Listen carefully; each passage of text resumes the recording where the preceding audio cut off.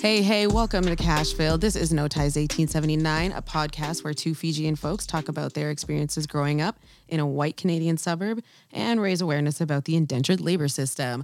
My name is Angeline. And my name is Ash. And before we begin, I would like to acknowledge the traditional territory of the Tsawwassen and Hunkaminam speaking people who have been stewards of this land since time immemorial.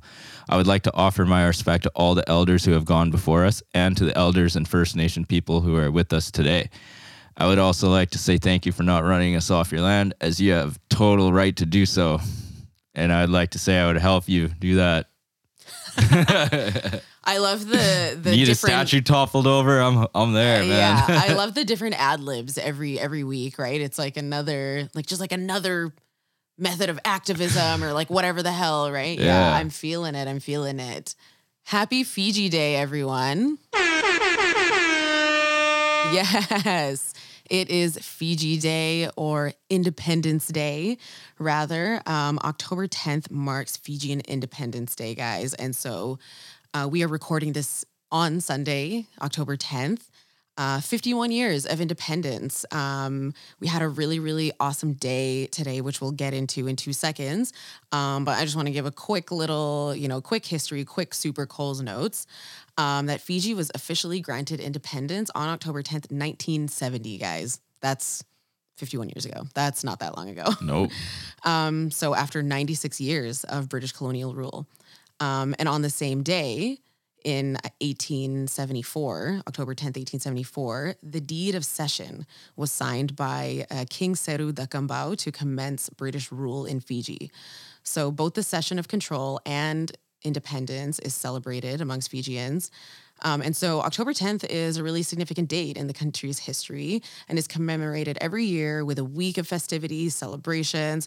Almost every town and city on the island organizes its own events in honor of the occasion, which include military parades, speeches, performance, street parties, like food, the works, right? So this is not necessarily something that we have consistently recognized or celebrated here in Canada, but us, being who we are going to starting today. So we had a really good day today, didn't we? Yeah, we did. We met up with some pretty cool people, like-minded creatives. I think they were pretty special.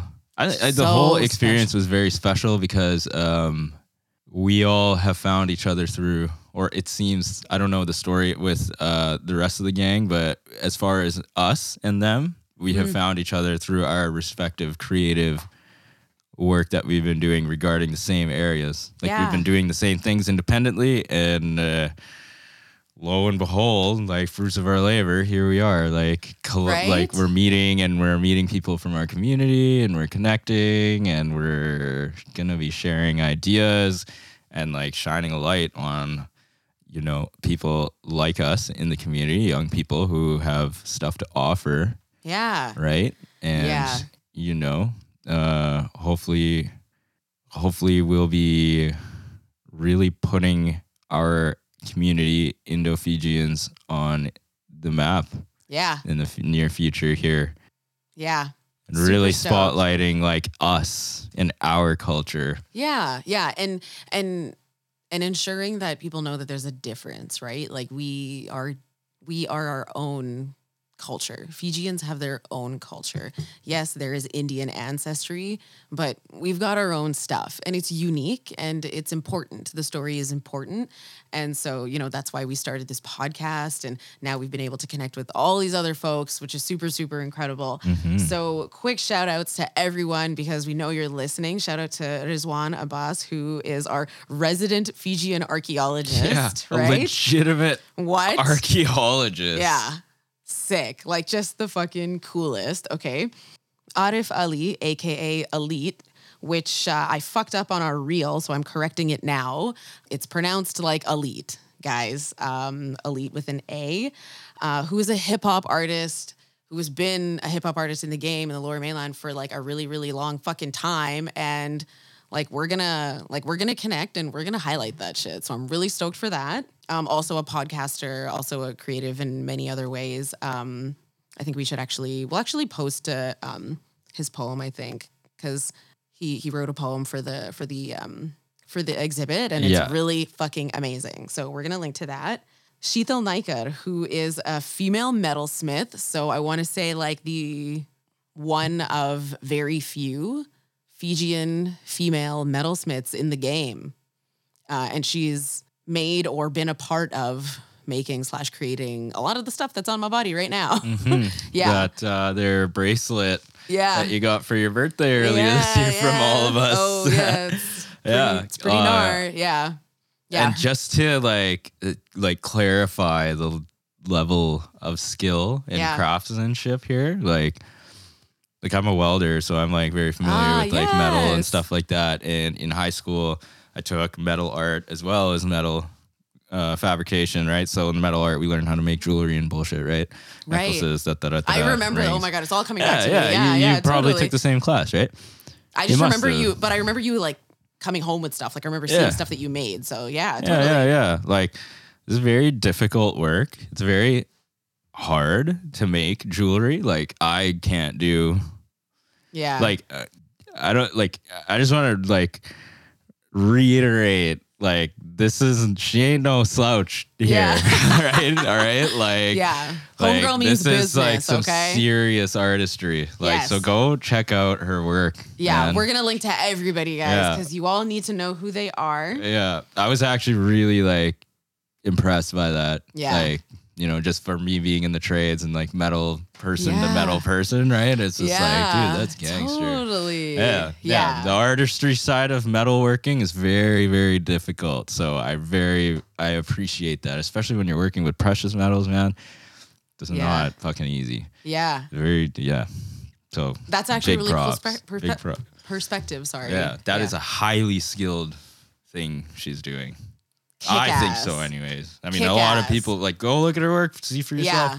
Yeah. It's incredible. Kick ass, guys. I fucking love it. I'm here for it. Next up, Pravina, aka Pepper Prasad from Bula Fiji Masti, who is or Bula Fiji Masti is our local radio station for Fijians, I guess. And so we haven't necessarily been, on it in terms of listening to it all the time, but we're definitely familiar with it. Mom and dad listen to it sometimes, and it's definitely like a household name in a lot of Fijian households. If you know, you know. So this is kind of like a big deal for us. And her husband, Tat, was also there, who is a very sweet human being. And then last but certainly not least, Sandhya Prasad, who is a remarkable community organizer who is super, super invested in just bringing together the community and bringing together like-minded folks to essentially pass the baton, it sounds like. She really wants to get youth involved, the younger community involved in stuff that we're doing, and also just like revamping it and making it more modern and appealing to the masses about, not just about like partying and having fun, but there's a large focus on mental health awareness, like huge focus on mental health awareness.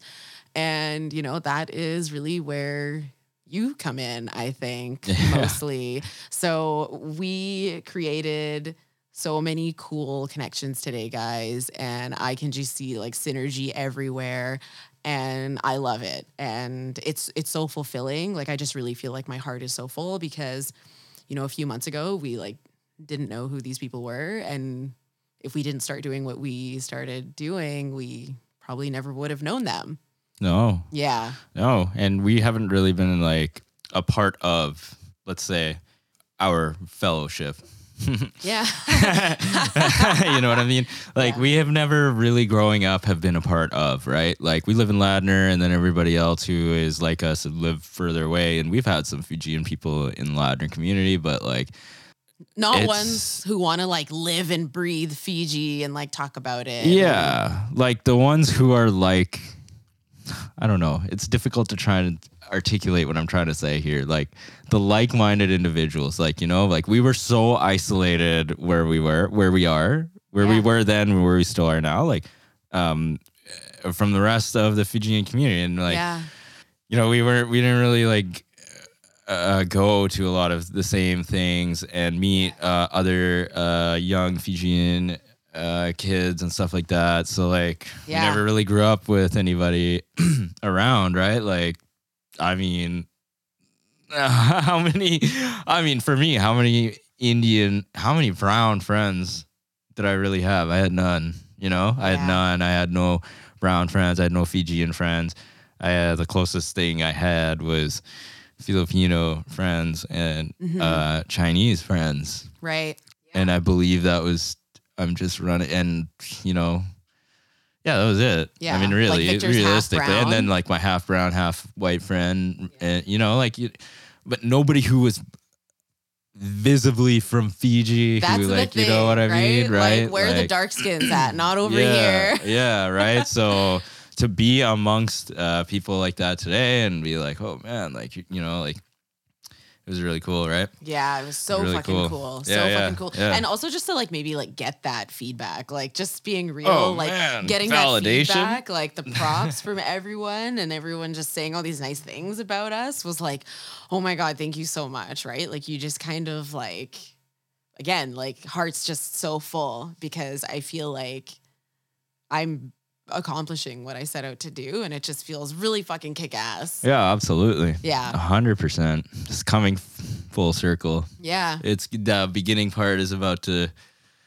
lead to another part into our journey, I suppose. Like, we've met the people, so now it's like, let's build up the community, right? Yeah, more people, bring more people to the table. Yeah, which is what we want. We just want to uplift each other, guys, and empower each other. We don't want to, and I quote, haterade. We don't want to get our haterade That word on. was mentioned a lot today. Yeah, because it's totally a thing, isn't it? We've talked about it before in previous episodes where we're like, what's this deal with like constant judgment and all of this stuff within our community? Toxic. Yeah, like just fucking be nice to each other and uplift each other and empower each other to be the best that they can be. Like, yeah, absolutely. It's interesting, just as a little side note before we move on from this. Growing up, people always used to tell me like, oh, like, brown people are so rich, blah, blah, blah. Chinese people are so rich, blah, blah, blah, da, da, da, da, da. And, these are white people telling me this, right? Because they're mad that people are more successful than them and that don't look like... Or even as successful, right? Yeah. Like, who are you to be as successful as me? All it really was a bunch of white people complaining about people who didn't look like them, who were more successful than them, or, oh, fuck, look at these fucking Hindus with their fucking 30 people Hindu fucking mansions, blah, blah, blah, blah. And they're calling East Indians Hindus, and they don't even fucking know what they're talking about, et cetera, et cetera. And they're saying this to an actual Hindu, and I'm sitting here going, I want to fucking hit you in the head with a I don't know, whatever. Anyways, the reason why I feel like those communities are so successful is because they do business with their own fucking communities. You know what I mean? Like, I saw this thing today on Instagram, and it was on one of those stupid business mentor, billionaire motivation, blah, blah, blah.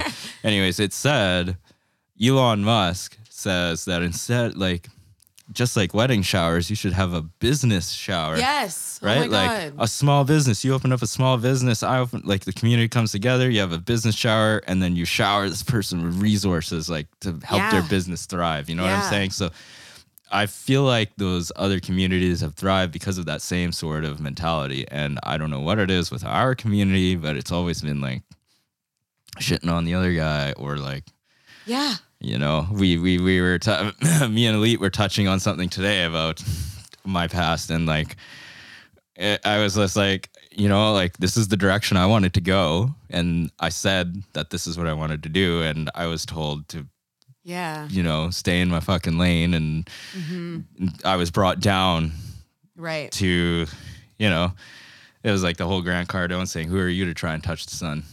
Fuck you, come here. Yes. You belong down here in the shit with the rest of us, right? So I feel like through the years, we've kind of done ourselves a disservice. We haven't really, this is me. I know I'm self-saying it, like I've never been a part of the community, right? Like, so I don't really know, but from outside, I'm going to call myself an outsider in my own community right now. But from an outsider looking in, it just doesn't seem like we're lifting each other up enough. You know what I mean? Yeah. Right? Like, well, think about like whenever we would go to a puja or anything, it's like everyone's just talking about each other. Yes. Everyone's Absolutely. and everyone's just looking at the other person, like judging the, uskasari and stuff like that, Yeah. right? Like just bullshit like that, like judging every fucking possible thing that they and can. the car rides home. Right? Yeah. Well, Full the of- fucking bullshit. Yeah. So toxic, right? And it's like the thing that you said before about like the showers and the parties thing, right? Like, when I was in a relationship with an Indian person, a person of Indian descent, like it was constant, the questions, like, when are you getting married? When this, when that, whatever. But like when I started my own small business, like I didn't, Right. like some people came through, yeah, to support, but it wasn't really like there was one person in general, or in specifically, not in general, specifically, there was this one person. I'll just shout her out, Lindsay, who is not a brown person. She's a white person who's married to a brown person. But she was just constantly, like, her and her husband were constantly just gassing me up. And they're like, we're so proud of you. Like, oh my God, you're so impressive. All this shit you're doing. It's so, like, we're so, like, proud of you. And I'm like, wow, like, that feels really incredible. And I just didn't really get that much gassing up from like my own people, Yeah. And it was just so much work to even like talk about, like bring myself to like talk about it with people, because I just felt like I knew what the reaction was going to be. And if I went to them and was like, oh, I'm engaged, oh, I'm getting married, it would like, that would just be like the greatest thing in the world. And then I would get everything I want and all these gifts and whatever. Like, you just know that that's how it would have been. And I was like, man, what's up with us? What's up with brown people? Why are we like this? Why are we like this? I don't know. And, not to like, yeah, we're like that too. And I know some people listening right now are probably like, fuck, man, who are white are probably sitting there going, fuck, man, my aunt is so-and-so is like that. Yeah. And like, cause same, we were talking about my friend from work earlier before we started recording. I believe his wife has a sewing business or something like that. Okay. But he told me pretty much the same thing. He was just like, yeah, when she started the business, which she's very successful in right now, he said like nobody gave a shit on Facebook when they did the Facebook stuff, you know. And he was just like, oh, like our strangers. I was just like saying what I was going through at the time, right? I was just like, we have strangers who and family who are pumping us up, but like, there's like our close family, who we don't really talk to, who ain't fucking. Yeah, I mean whatever. They don't exist, but yeah, but I would just say like for him, he was saying pretty much the same thing we're saying, right? Totally. Like people he didn't know were pumping him up, but it's like some family was, and then like people who say shit to your face, give you a thumbs up to your face, we're saying other things, we're not supportive. Yeah, exactly. I have, or like had rather, probably at this point, like close friends when I first started, like I guess 3-ish years ago now, who like literally didn't even like ask what, like how it was going, and like, like just nothing, like just like zero support. And like, we say things like, it doesn't cost any money to like share content and stuff like that. And like even shit like that. Like just like nothing. And I'm just like, what's the deal? Like, why are we like this? Like, it's like always those closest to you who like don't gas you up. And then the strangers who find you and they're like, oh my God, like this really resonates with me. I'm going to gas you up. Yeah. Super weird. Super weird, man. So anyways, so it's safe to say that we found our Jahaji buys. Yeah. We found them. And it will grow as well. It's going to grow. It will grow. There is strength in numbers. Yeah. Yep. You're going to see us. We're coming out. Okay, so today, y'all, on to today's topic. This episode is Girimit Part 3, and we are going to be talking about jahajis, or ships. Specifically the story of the Leonidas, which was the first boat that landed in Fiji on May 14th, 1879. Notice the year. Notice the year. And so, we're going to get into that. We just want to maybe ask people to maybe go listen to part 1 and 2, just so you're not lost. I mean, it won't be the end of the world, but if you want to follow along chronologically, listen to Girmit Part 1 and Part 2. And then we'll also just provide a quick refresher of what Girmit means in case you haven't listened or you forgot. So the word Girmit comes from the word agreement. Agreement meaning the contract that indentured laborers were contracted into, and they were Indians, right? So they didn't speak English, and most of them were extremely illiterate as well. And so they couldn't say the word agreement. And so agreement turned into Girmit, and then the laborers were referred to as Girmitia. So you're going to hear those words over and over again, and so that's why we just want to explain what those things mean, so you're not confused. So over 33 years, beginning in 1879 all the way to 1916, there were 87 ships taken to Fiji, mostly sailboats, but from 1905, they're actually steamships. And I'll also actually just say that, like, researching for this episode was interesting because we did it together, and I don't know anything about boats, and you know quite a bit about boats, and I know some things. Well, I mean, you know, like quite a bit more than me. So like, this was really cool. And like, you know, when I said the steamships thing, you were like, oh, that's like really unsafe. And I'm like, I don't know. Is it? I have no idea. Like, well, I mean, you have as to opposed to burn coal sailboats. to boil the water, Sure, to turn yeah. the cranks. It's just dangerous. It's how Like the more- Titanic was. Like, if you remember the Sure. movie, seeing how they were shoveling coal into the boilers, like that is not a fucking fun job. Mhm. It's the same as like a train engineer, right? The same Right. sort of principle. Like, you see the guy in the train engine, and he's dirty and it's hot and Right. it's backbreaking labor, and it's Yeah. nonstop as well. Nonstop. Yeah. Like, if Yeah. you don't shovel, the boat doesn't Boats go. doesn't go anywhere. Yeah. Fuck, eh? Okay. Well, shit. And also, these things were in their infancy, so they had a tendency to fucking explode. Nice. Mhm. Yeah. Nice. Yeah, so- Okay. Really good. Just highlighting the Just some- nature of the danger. Yeah. It's not. Which is important to know. It's really Yeah. fucking important to note because this Yeah. was like a really long distance, right? Yeah. So this was something that we kind of didn't really confirm, but we're pretty sure that it's 110 tons, right? So we're pretty sure that the ship, the Leonidas or Leonidas, as it is commonly pronounced, however, you know, the Indians refer to it as Leonidas, was a 110-ton ship. We found other numbers like 1,600 tons, which seems like a lot, but Yeah. 110 came up quite a few times, I've right? found, okay, so to corroborate the 110, I actually would really like some clarification on this. So if anybody actually does know anything about these schooner, like, it was very difficult to find information on these schooner ships from the 1800s. 1,600 tons sounds like a lot. And I'm telling you, that's a lot of boat. Especially for 1879. That's a lot of fucking boat, man. That is so much boat. Like, what is this boat made out of? Yeah. The hardest wood known to man? I guess Anyways, so. the Yeah. 110 ton came up when I was looking at the history of the Leonidas, where it had been before, and I had found records of it being in port in Auckland, New Zealand, and it was listed as a 110 ton vessel. So Okay. whether that was the same vessel or not, I'm willing to 100% guess that it was the same vessel. Okay. It was in the same area, same time, doing the same shit. So same, Okay. same. Yeah, it was. I'm 99.9% Okay, sure it was sure. the same vessel, but yeah, 110 tons came up. Okay, so 110 tons carrying 5 hundo Indians, y'all. Indians or Girmitia. They started off as Indians, you know, then became Girmitia. So those words will also be used interchangeably, but there was 5 hundo of them.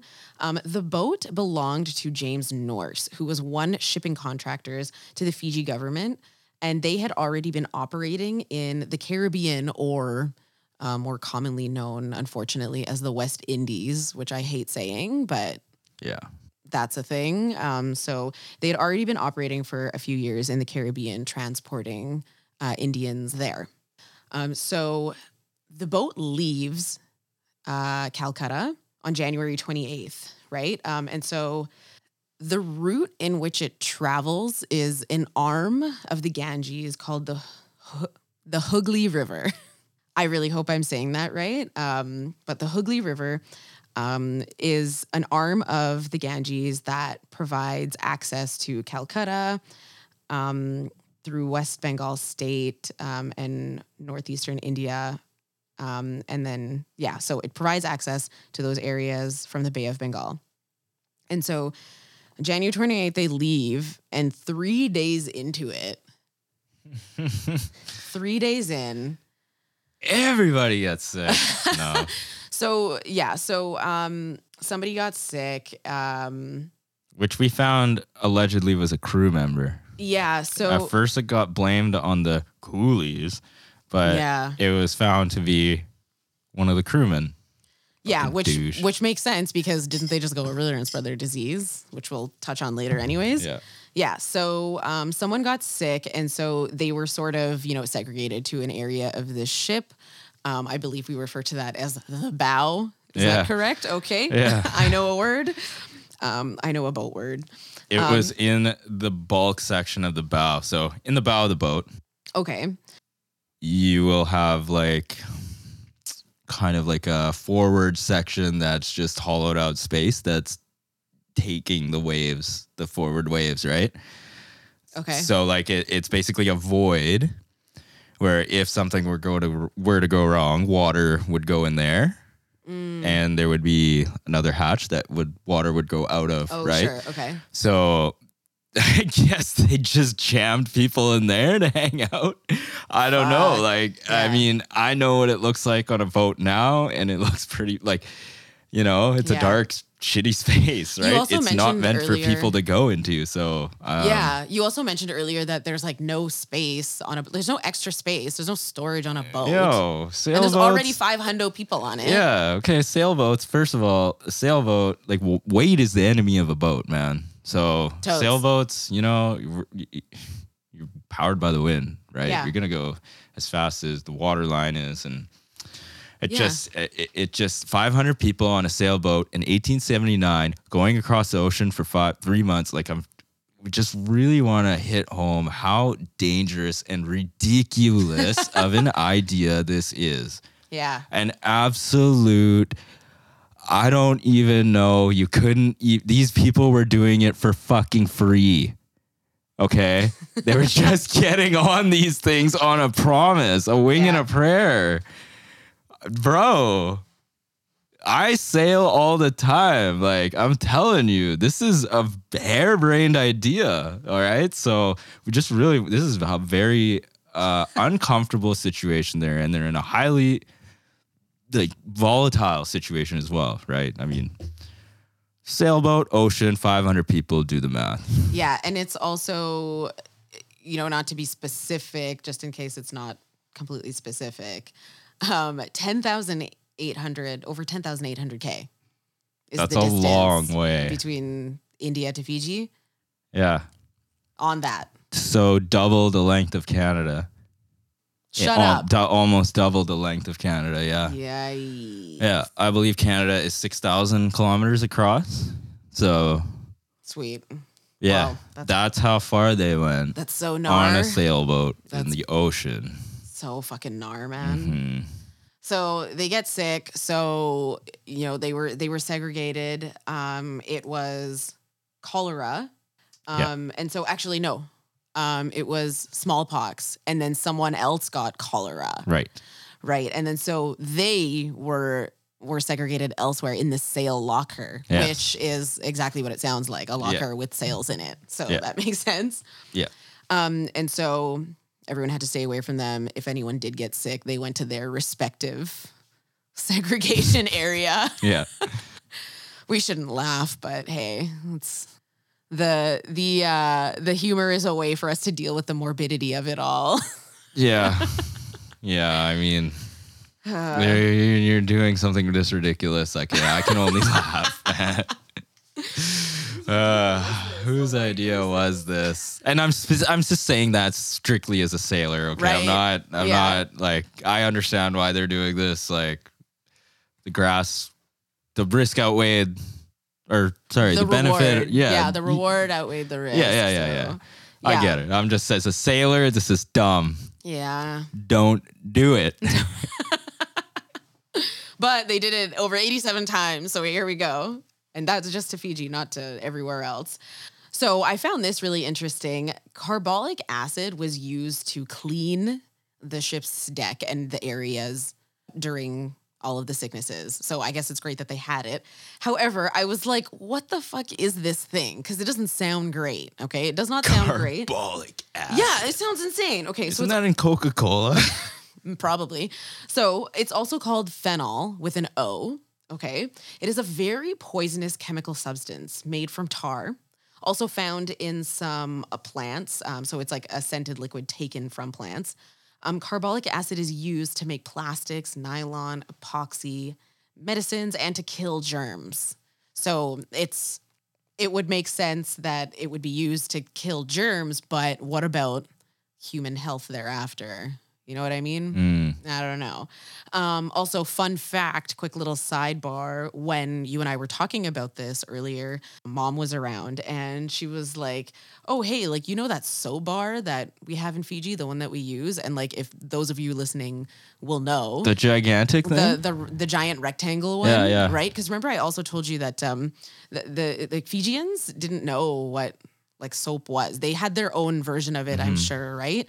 But it was the British who introduced soap to the Indians, and then in Fiji, it was that bar, and it had carbolic acid in it. And she's like, "Oh, that word sounds familiar. Like it had carbolic in it. Like I know that that's what it had in it, because we just knew that that ingredient was in the soap." And I was like, "Fuck, oh, that's really good." Highly toxic shit. Yeah, and that same bar was I haven't seen it recently, but I've seen it here. Like Aji had it in her house, and it was like used to launder stuff. Like that's what they would use it for. It was like to go wash their clothes at the river and shit like that. Yeah, they didn't use it on their bodies. Very I don't think. industrial looking bar. Like if you see it, you'd be like, "What the hell is that?" It was this fucking. It was like a foot long, probably more bar, and it was like they would break it in pieces, but.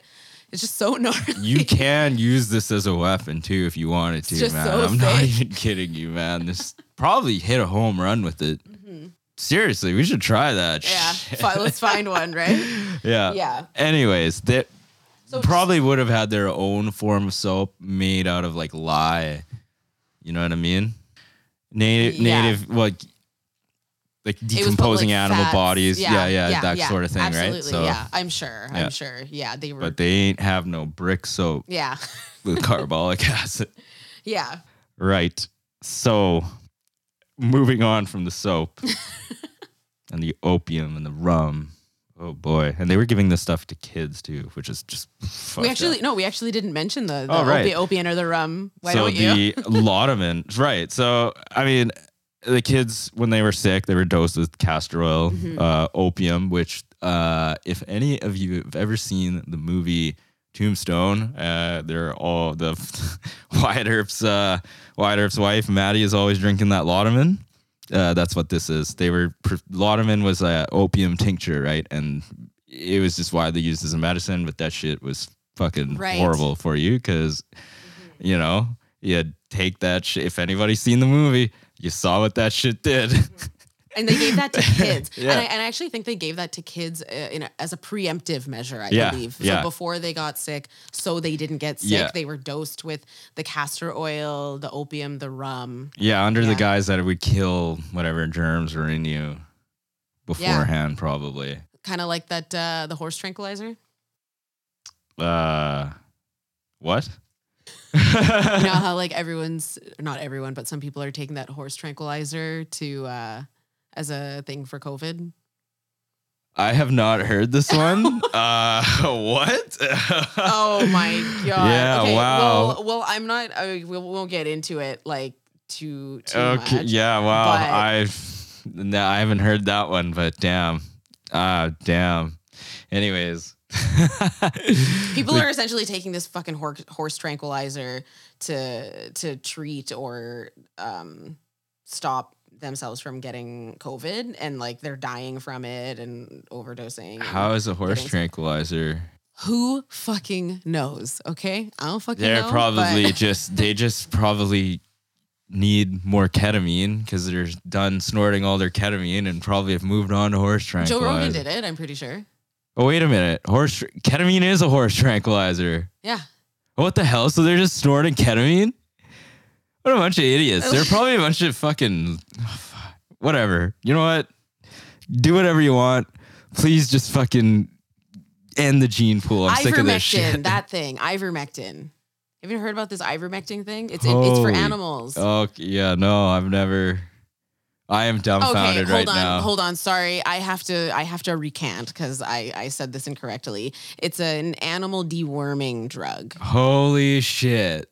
So they're giving themselves explosive diarrhea? I guess it's a horse dewormer, and they're using it as a cure for COVID and whatever. And Have fun with that. Have fun with that.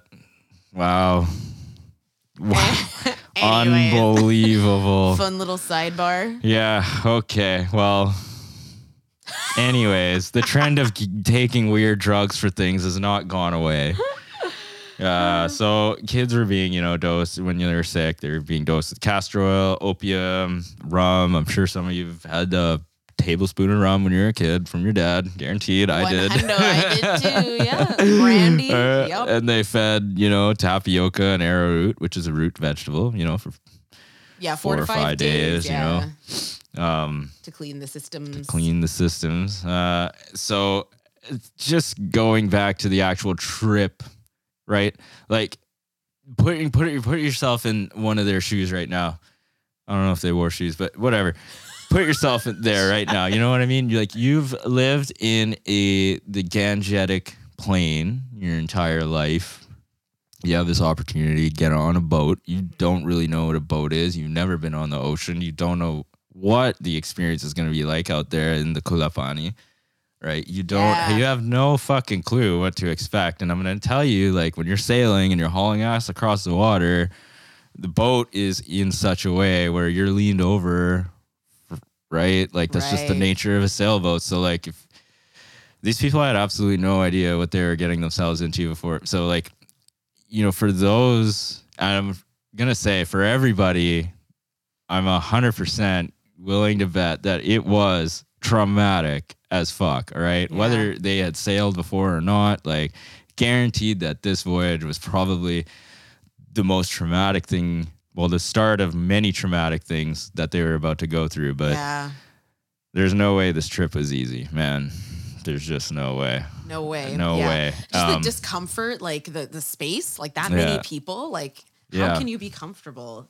500 bodies on a ship, not really going to be super comfortable when you're hitting water. Your body's pitching up and down, or when the boat is pitching up and down, right? Also, you got to think about this boat. The bodies on the boat are another sort of motion. You know what I'm saying? The waves have their own motion. Okay. And they're making the boat do one thing. But now you got the weight of 500 people on this boat. And all those bodies are moving and swaying. Every time the boat does something, 500 people are doing something else. It is not easy to make this boat even go in a fucking straight line. The nature of sailing and just seafaring back in those days was so difficult, man. It was so unbelievably difficult.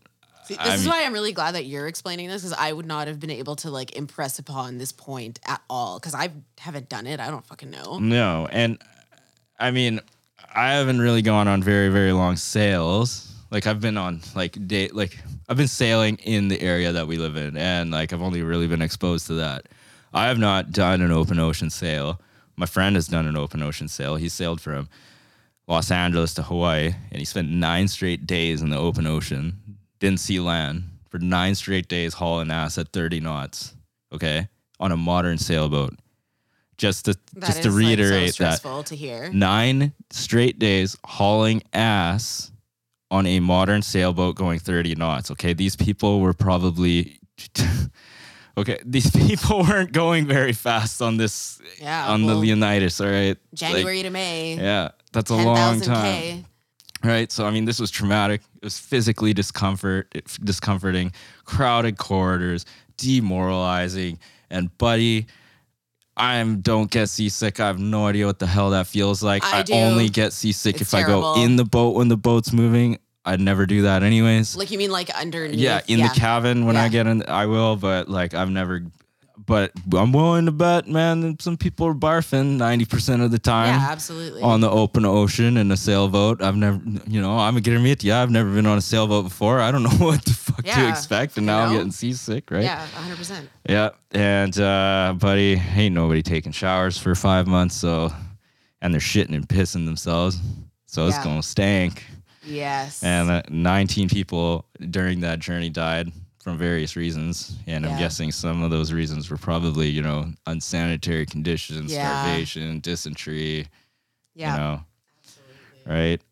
So moving on from that, when, there was a lot of people, whilst they were on the boat, like it didn't matter who you were, the caste system became irrelevant. And I would assume that a lot of people leaving India at the time were probably escaping this caste system. Yeah. They were probably looking for a little bit more of a liberal lifestyle. Yeah. Where they could just like be free of it. Yeah. Absolutely. Right. So, I mean, the caste system was irrelevant at that point, and everybody was the same. Like, I mean, if you're all fucking getting up to go to work and do the same goddamn shit to get whipped by the same goddamn master, like, bro, caste system don't exist out here no more. Yeah. Right? I mean, you're waking up, they're eating at 8 a.m., and generally men were responsible for drawing water.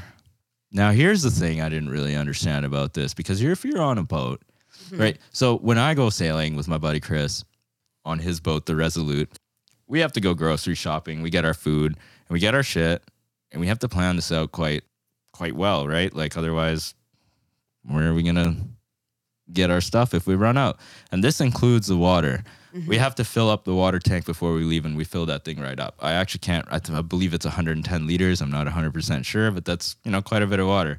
We went sailing for 4 days this summer. We ran out of water after 3.5 days, and we rationed that shit like a motherfucker, and we couldn't figure it out. We're just like, how did we fucking run out of water? So, right, like these people are out on the ocean. You can't drink salt water. So either they took their water with them before they left, and how, by the way, are you going to fit 500 people's worth of water on a boat? For 5 months. For 5 months. Also, keep in mind, weight is the enemy of the boat.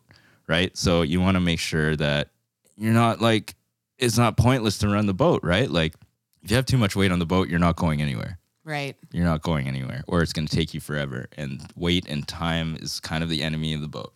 So how they were drinking fresh water, I don't really know. If anybody has an answer to that, please let us know, because I tried to look up plans for these schooners, and I really couldn't find anything until after the 1900s. So, like, I don't really know how they were built before. So I don't think they had water tanks. I don't know if they did, but if they did, they filled up their fresh water beforehand. They definitely didn't have enough fresh water to last the entire trip.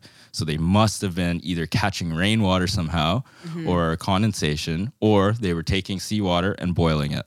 Right. Or they were going one step further, and I don't know, maybe doing something even more disgusting, like reusing the urine, right? Which in survival situations would happen.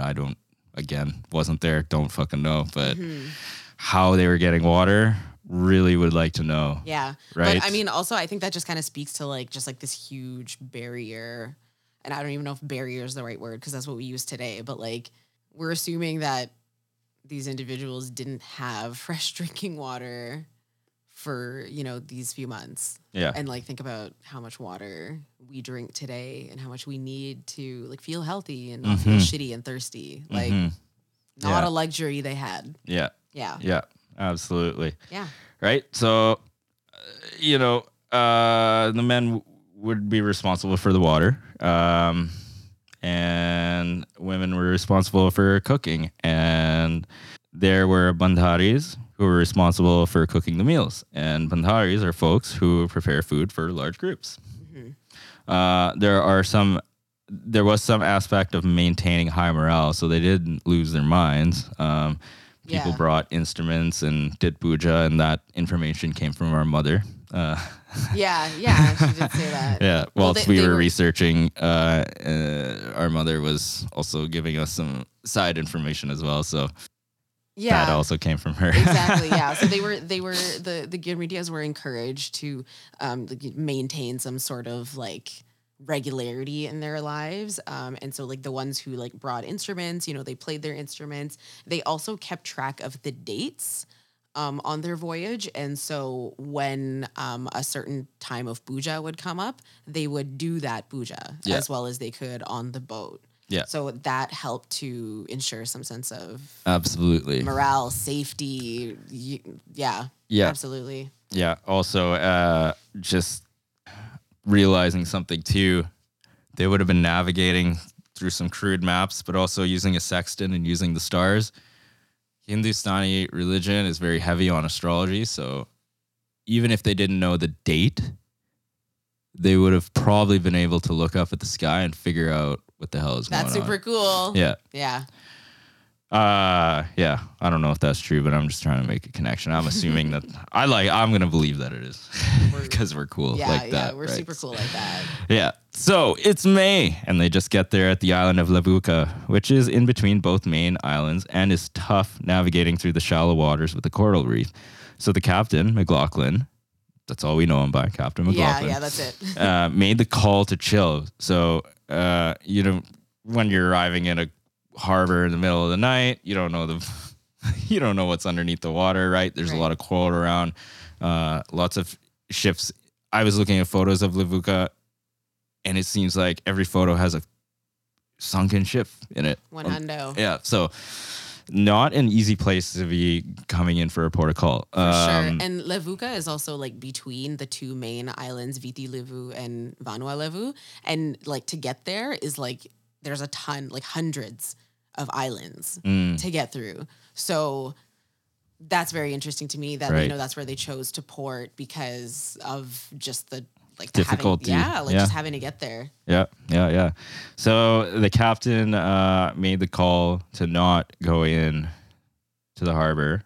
It being the middle of the night, being dangerous to navigate, and traditionally in maritime law, you need to in modern times you have what's called a harbor pilot, where you bring the boat to the port or close to the shoreline, wherever you're going to, and the harbor pilot will come out to the boat, which is a local guy who, brings all the boats from out to the shore to the port, because he knows the lay of the land and he'll make sure your boat doesn't run aground. Right. It's a major safety thing. It's just standard everywhere. So I don't know. This is probably before all that, right? So he, just to say, like, this is an experienced guy, he made the right call, right? Mm-hmm.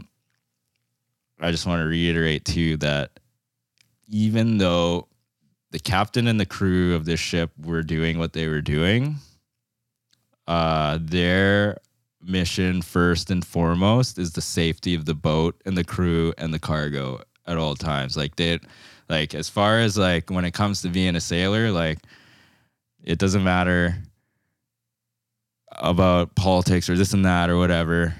What matters is your fucking boat, the crew, keeping the crew, the passengers, and everybody safe, right? Mm-hmm. So I would like to believe that Captain McLaughlin always had that in mind, first and foremost, the safety of his vessel, right? So when he made the call to chill, like that, to me, represents some very high seamanship. So Colonial Secretary J.B. Thruston was able to get close enough to communicate and learn that there was a disease on the boat. And so he went to pass that message on to acting governor George Bill. Well, his name is William, but we're going to call him Bill. George Bill Devoe. Because there was a measles epidemic a few years ago before on the Fiji Islands. So this epidemic actually killed 40,000 indigenous Fijians out of 160,000. Just sit in that for a minute, all right? And let's just assume that happened following the British arrival in 1875. And when they first showed up, like, What's up? We're here now. Like, what's up? Like, we're white. You're not. This is ours now. Yeah. So the chief medical officer's name was Dr. William McGregor, who said that cholera was generally gone for the most part, but cholera had just recently reappeared. So they were super hesitant about even allowing the Leonidas to port, but they allowed them safe harbor. Right. They were considering turning them around because the safety of 100,000 people on the island was more important than 500 people who could potentially decimate the population, which is fair, right? Yeah. Like Mom actually talks about like the smallpox in Fiji and how like that was like a really big concern for even like when she was born and for her life there, because it was like when that shit happened, like it was so fucking bad.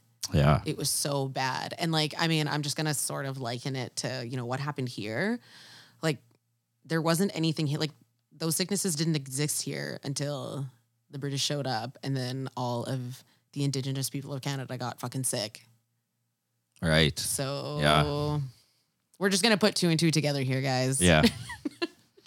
Yeah. I mean, when you're coming from places that have large condensations of people, and you're just, you know, throwing your chamber pot out onto the street where you're then going and walking. You know, I'm assuming a couple of you motherfuckers are going to have some diseases in your lice-infested hair and your lice-infested pubes. I actually didn't know that is where that term shit-faced comes from. Did you know that? Oh my goodness. So, like back in the day when like someone would get drunk at the bar or whatever, right? And they'd be like walking. Oh my goodness. They'd be walking down the street in the middle of the night or whatever. And then they would when they would be tossing out their shit, they would yell and be like, oh, look out below or whatever the fuck. And then like the drunk people, because they were so drunk, they would just respond to the noise and look up and get a face full of shit. And that's what shit faced. That's why we say, oh, I got shit faced, I was drunk. That's what that comes from apparently. That actually don't makes at me if I'm wrong, but like that's what I heard, and I'm pretty sure it's right. Let's go with it. Yeah. Let's go with it. Anyways, I mean, yeah. Who's really the savage and who's really dirty and filthy, et cetera, et cetera. Yep. Y'all thought if you had a shower, your skin would fall off. Fucking idiots. Anyways.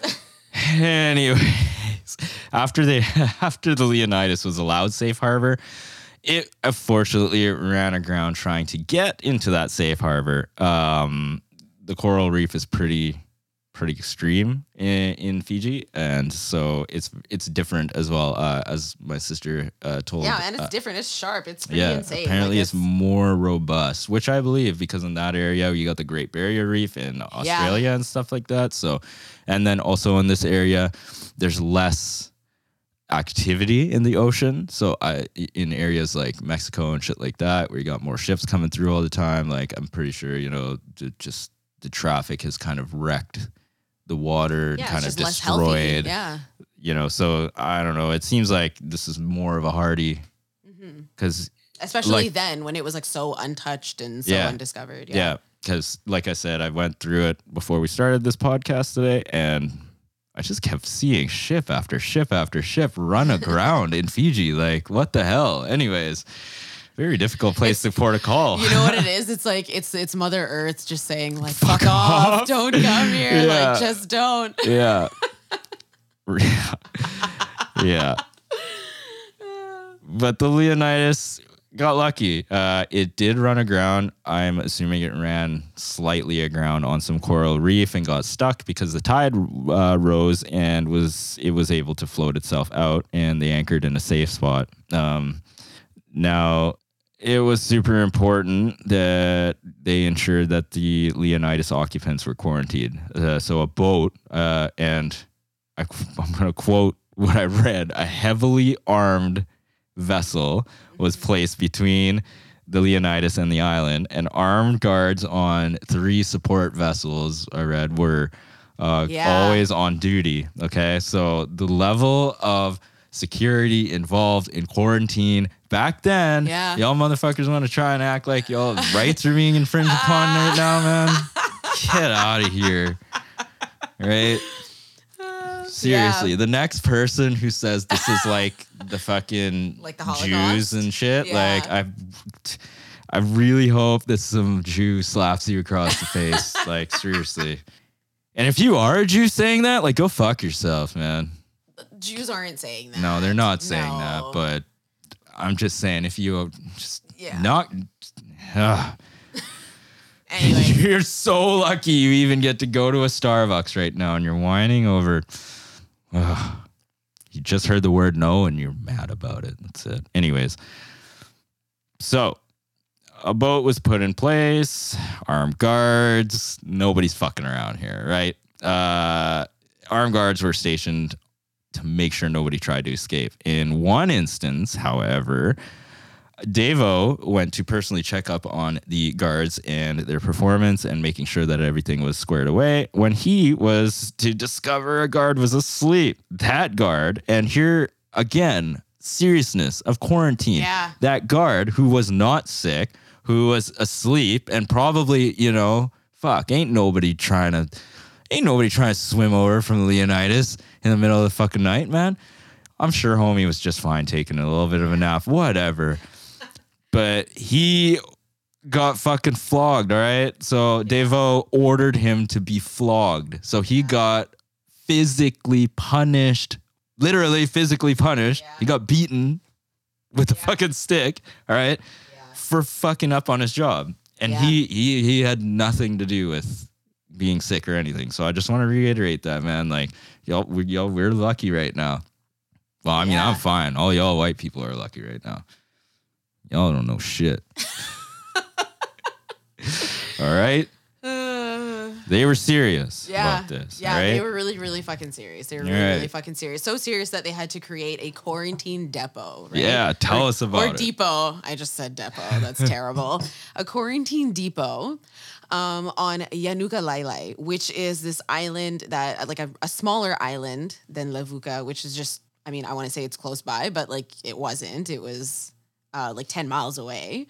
But on Yanuka Lailai, they created this quarantine depot, which the indigenous Fijians actually made, which I think is kind of cool, inspiring a little community here. But they were the ones who weren't sick, and they were there, and they were the ones who could do it.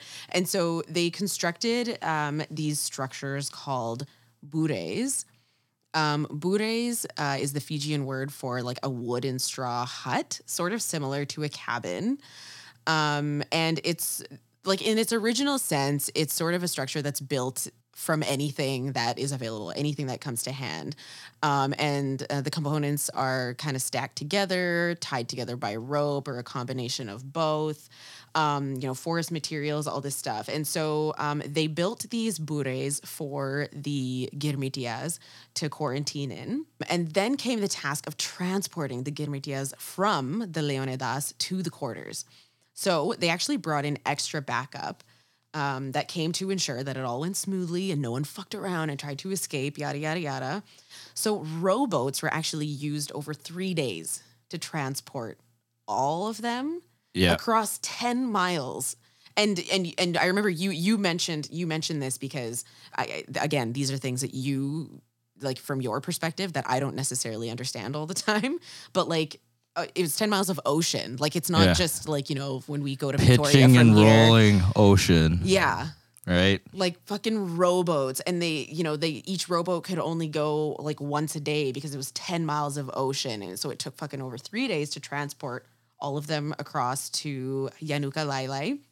Also, just to say, that dude had to row from the island to the boat and then from the boat back. Right. Right. So that's 10, would you say 10 kilometers? 10 miles. Yeah. One way. Yeah. Yikes. The dudes paddling those rowboats were fucking tired. Yeah. And I'm sure it was probably like all the Girmitias like putting in or whatever. Yeah. Who knows? So then the governor kind of reinforced that there was a white guy who was patient zero on the boat. It was So quarantine lasted until August, right? So they get there in May. And I also need to recant something again really, really quick. I keep on saying 5 months. It was 4 months, right? So January 26th, I believe I said, to May 14th is just under 4 months. So they get there in May, and then they had to stay in quarantine until August. So during this time of quarantine, 15 additional people died from typhoid, dysentery. And then after this, they were taken back to Levuka, where apparently planters were like, whatever. And when we say planters, guys, we're talking about like the plantation owners, right? Those are the people that we're talking about. So the plantation owners were like, whatever, we're not really interested in these Girimityas right now. And this could allegedly be because prior to the arrival of the Girimityas, commercial labor of the indigenous Fijians had been prohibited. Not entirely sure why, but it was maybe because the Fijians didn't really need the British, honestly. They were totally cool on their own. They were self-sufficient. Mom describes them as like super, like, right, like they're islanders. They're on island time. They're super chill. They live day to day. They want something to eat. They go to the river and get it. They, like get coconuts from trees. Like they're just chilling. They're just taking it easy. So like they don't need like the British to come and do anything for them, right? So, they probably demanded that they get paid properly for their work, and the government was probably like, yeah, no thanks. There's these brown people who will do it for nothing. So we're just going to go do that, right? It was probably over a money thing. All of the Girimityas, the surviving ones from the Leonidas, they went to 15 different employers, including planters and public works, or more commonly known here, I would say, as like civil service. Civil service type jobs like the government house, and they would be like, like the house person at the government house, right? Like the cooking and cleaning and stuff like that. A big name to actually pay attention to is CSR, or the Colonial Sugar Refinery, which why would you? It's even called that. Yep. The CSR eventually became FSC, or the Fiji Sugar Corporation, after another bad C word. Corporation. Yeah. Yep. All C words are kind of bad, huh? Is there a good C word out there? Maybe that's like the evolution of like how racism has evolved. Like maybe systemic, colonial is just corporation now. Like it's the same shit, right? Well, think about like municipal governments are referred to as like the corporation of. Yeah. What am I saying? It is. It just rebranded itself. There you go. Yeah, you couldn't write race into the law, so you changed it to something else. You couldn't write colonial shit into your name anymore. Yeah. So CSR became FSC, or Fiji Sugar Corporation, after independence in 1970. Side note, our Nana actually worked at FSC. Shout out to Lechmeya and everyone in Wairuku. But yeah, that was actually considered like kind of like a big deal at that time, or like, coveted that, he got to work there after independence, after Girmit was way over by then. And generally the white people who were there, there was a couple or a family Mom told us about who operated the Fiji Sugar Corporation, and they were okay. Like they weren't assholes. I just thought that was like a cool connection for us to, like something that was like the CSR, which turned into the FSC that like our Nana worked at. So in total, I should also just say Nana means grandpa. Grandfather. Yeah, grandpa, We're grandfather, guys. You all know. Yeah, sorry. Yeah. But that is, Nana is specifically our mom's dad. Yeah. Because there's a different word for dad's dad and dad's mom, and we'll get into all that stuff at another point if we have to. That's a whole other episode, man. We'll need visual representations for that it's one. A whole tree. Oh my goodness. So in total, there was 241 men, 127 women, 49 children, and 8 infants, all equaling 425 people who were split up amongst all of these different employers, the 15 different employers. So you're probably thinking like 500, 425, what the fuck? So 34 died in total from the 500, right? So we have 19 on the Leonidas on the way to Fiji, and then 15 during the quarantine. But then some were also born as well along the way. And so it's really hard to track a proper number. The numbers really tend to get skewed because we have to account for those births and those deaths. Which we can't really account for, I guess. So 425 is the amount of people that were split amongst those employers. And then, at this point, the Girmitias knew that their futures were like super uncertain. Like they had no idea what to expect when it came to their care, well-being, their financial situations. Then the expectations that were sold to them back in India when they agreed to this indenture, right? And then, eventually, like the tempers start to rise between the Girmitias and the overseers.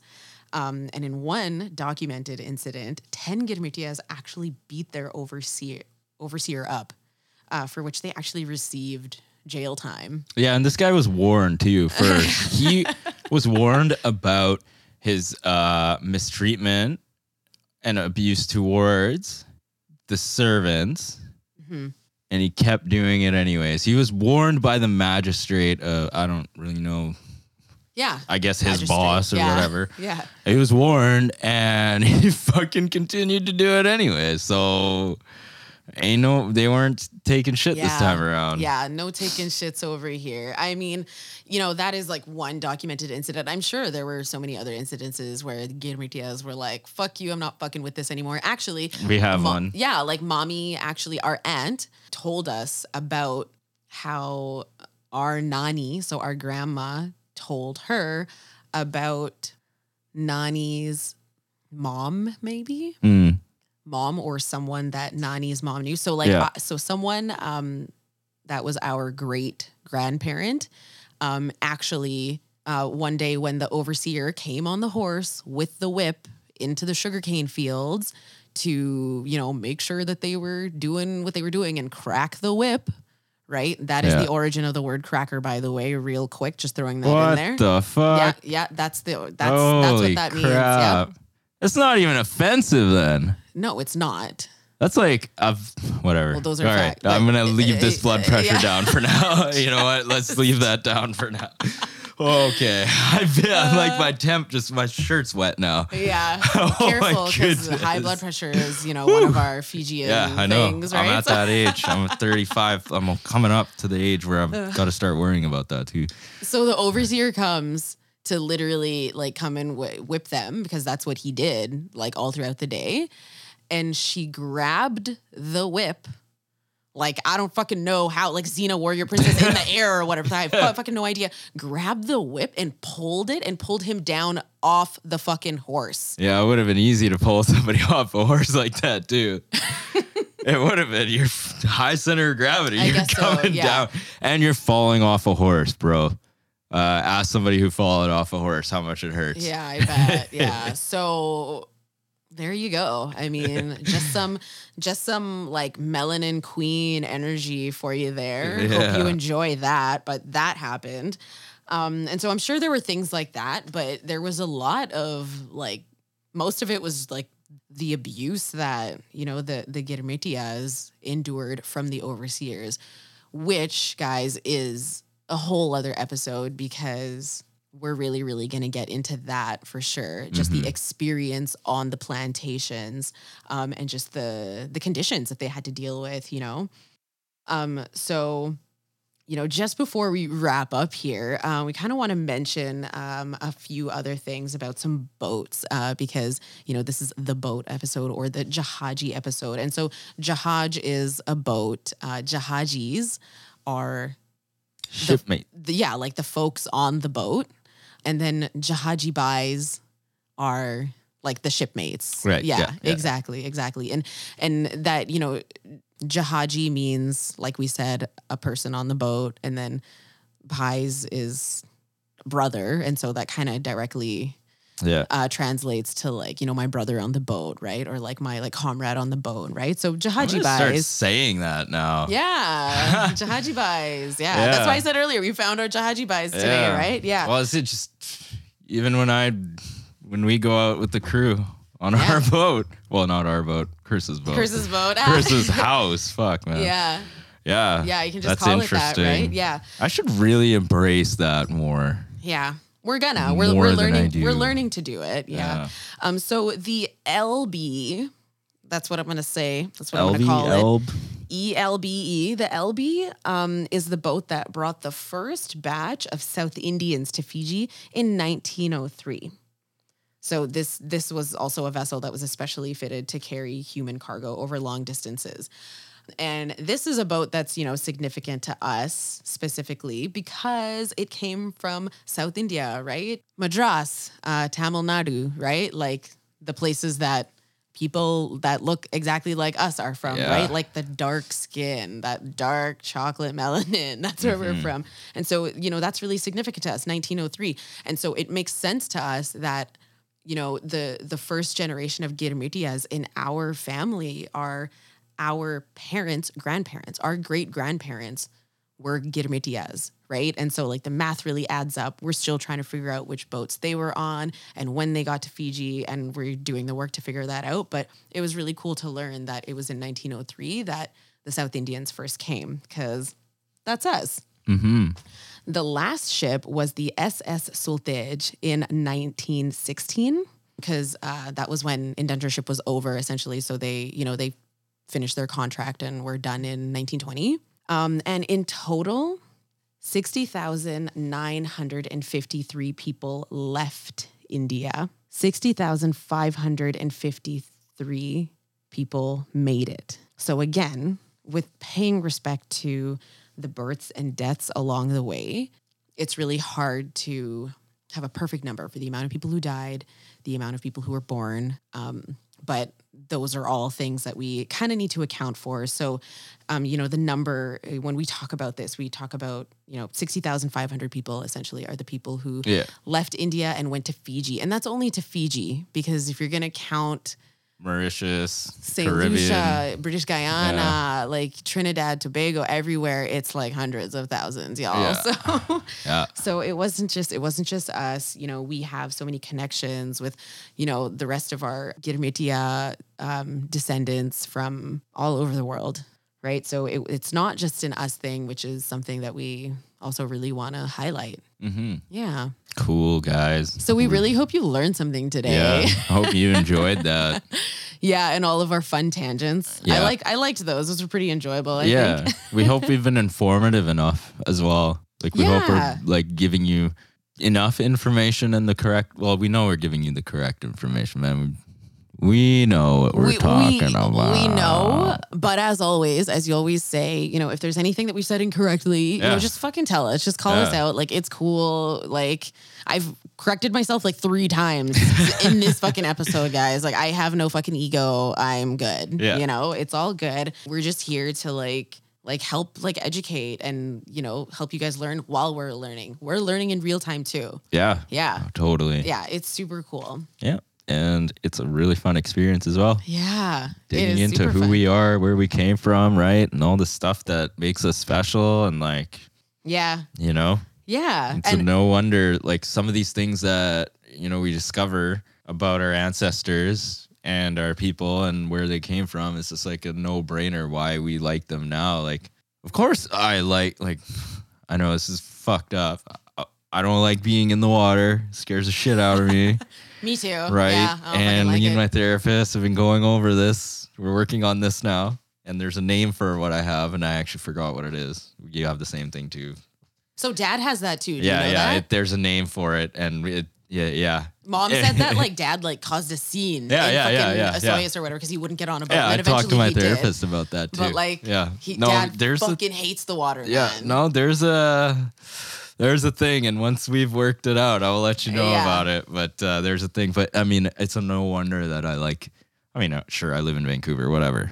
You either bike or you skate or you snowboard or you sail or you have your pick around here, right? Or whatever the fuck you want to do, right? But it's a no wonder that I like being on the water, on the boat, exploring, the seafaring adventure kind of like it's a no brainer. Like if like, you know, when we do this kind of work and we see where we came from and shit like that, it's just like, man, like our ancestors had that sense of adventure to like get on, like to take the risk. Yeah. To take the risk to get on the boat to go somewhere where they never been. You know, of course they were lied to a little bit, but I mean, they had a dream, right? And so like, it's kind of like the same thing. Like, it's like, damn, of course you like that. And of course you like the more adventure-y side of things because your ancestors were adventurers, in my opinion, and explorers. And even our parents fucking made a huge risk too. Yeah, that's like, still you know, like insane I was thinking about that too. Like when we were preparing for this episode, we're talking about how these people took a risk, and then some years later, our parents took a risk. Yeah. Right? So,